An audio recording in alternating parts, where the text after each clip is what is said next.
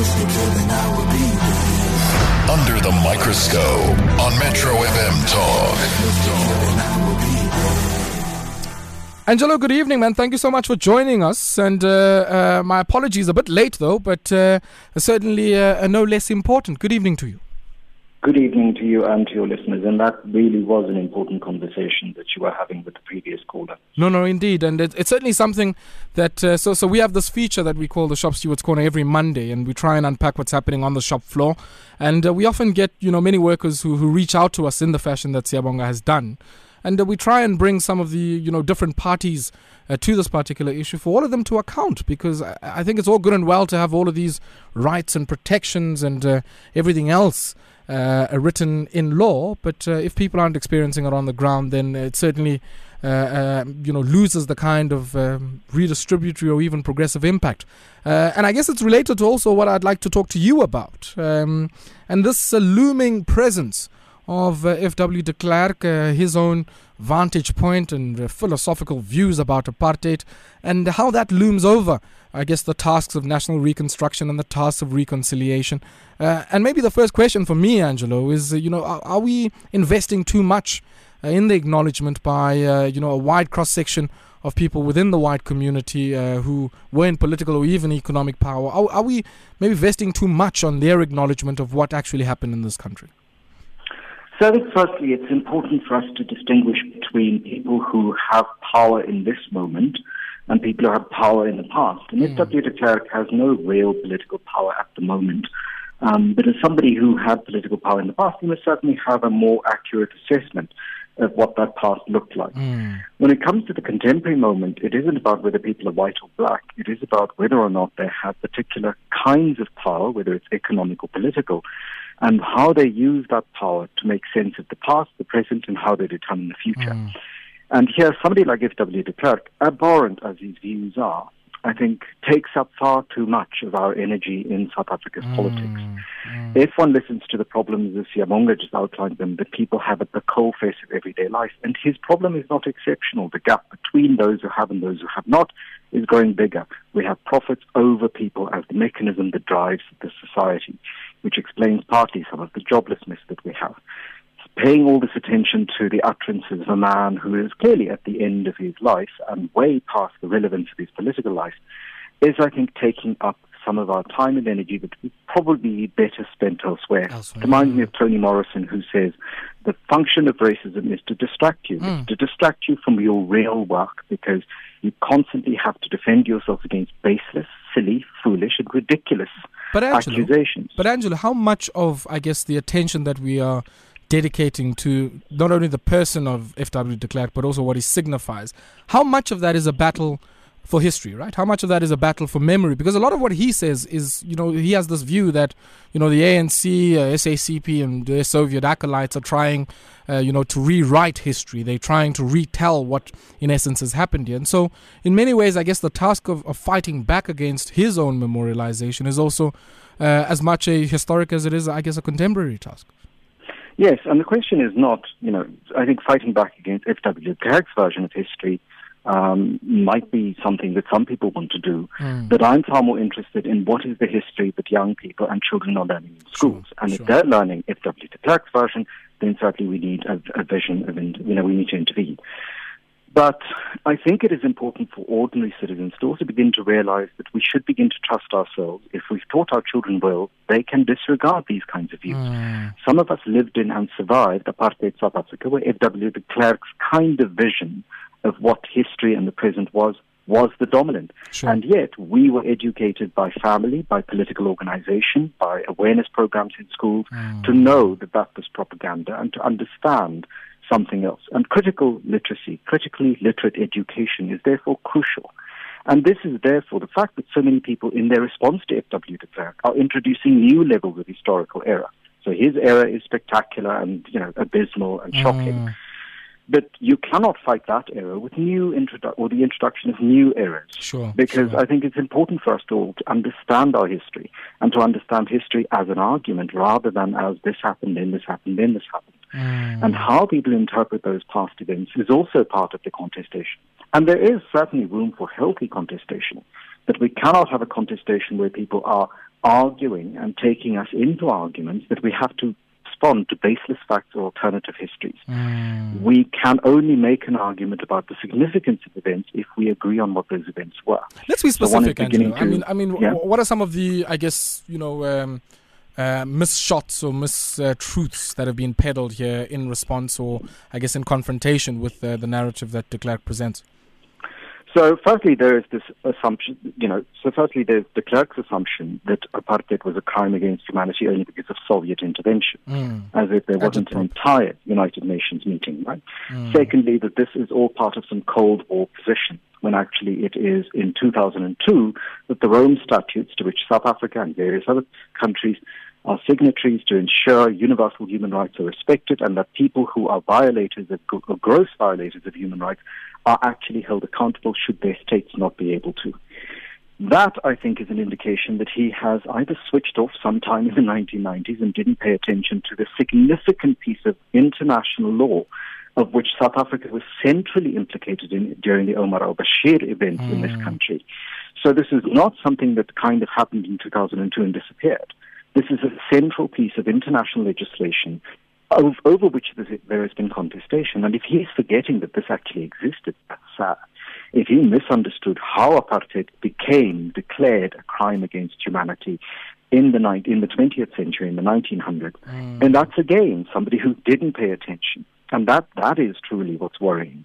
And the fact that in his foundation, no one else who looked at that statement before it was released had access to this information, which you don't even need a library to do. I mean, you just have to Google. How reasonable is it for us to say, really, this is genuine ignorance, or is the feigning of ignorance here as part of a tactic to try and absolve yourself from what you've already said? I mean, it's easy to come back and say, well, I said that because I was misinformed and I really wasn't aware of what had happened. And I certainly think, from my own reading of history, that even the apartheid state and how closely they watched what came out of the UN about apartheid, about South Africa, would have certainly been a bit more vigilant and a bit more informed than what I think FW de Klerk is letting on.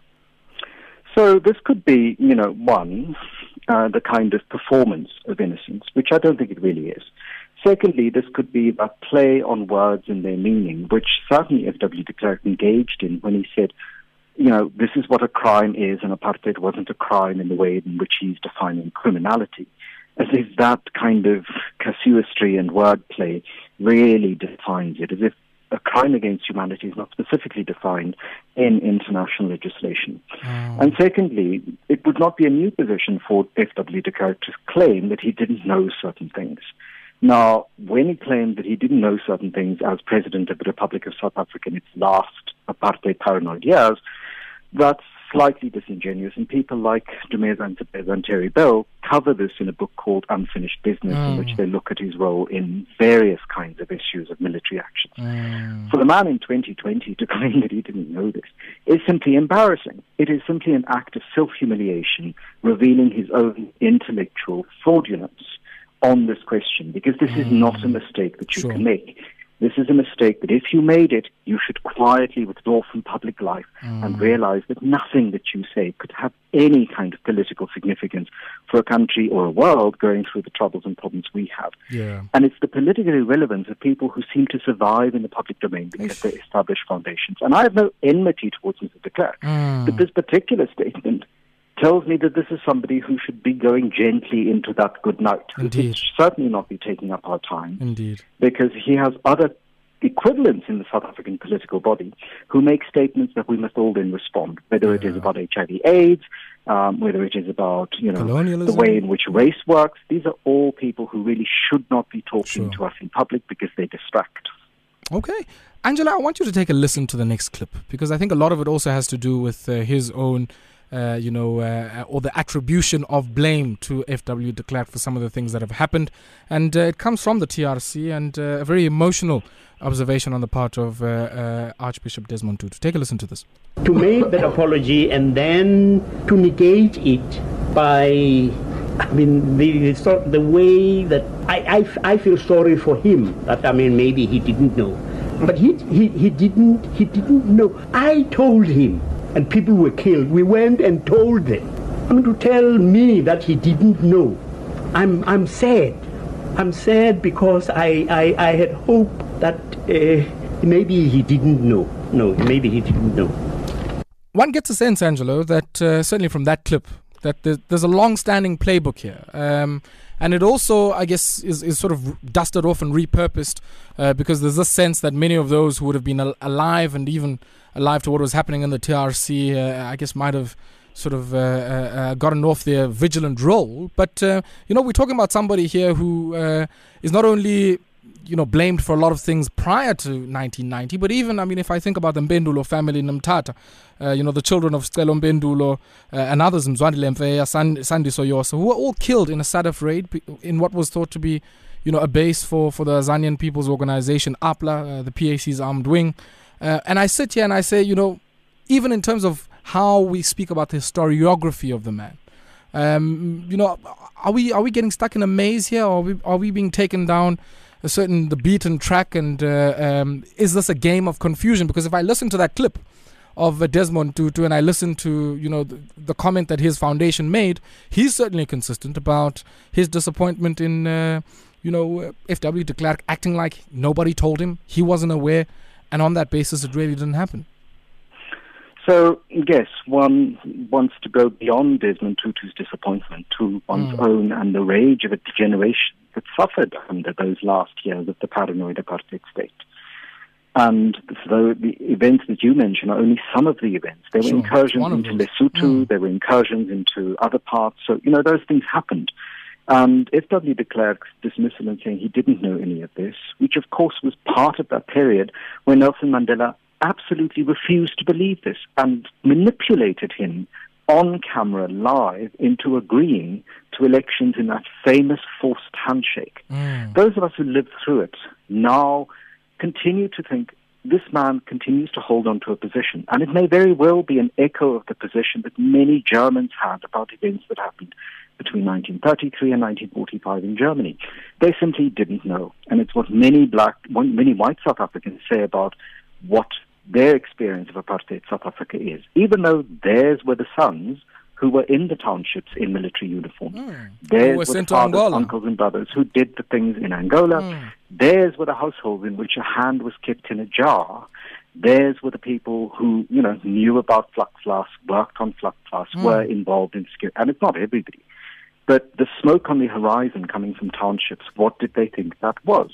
And so the collective responsibility taking for what had happened and the individual responsibility taking for what had happened, that never happened in South Africa, except for a very few cases of vilified scapegoats, people like Eugene de Kock and others. And so it is, I think, really a waste of one's time to want something from people like FW de Klerk, which one is never going to get. Indeed. And he has repeatedly said he does not know. And, to me, I have moved on from wanting that from him. I've moved on from wanting to hear him say that he feels culpable, that he feels that's no longer either intellectually or politically interesting to me, because it keeps me trapped in a victimhood position where I constantly have to beg for something from somebody that he's never going to give. Keeps you distracted. And I certainly think, Angela, I agree with you. There's more important things than we ought to be considering. Than a gentleman who I think should be tending and herding his cats and maybe sitting and observing. Or just gently and silently going off into the good night. Yeah, man, gently go off into the good night. Angela, it's always a pleasure catching up with you. Really appreciate it, and take care. Thank you so much.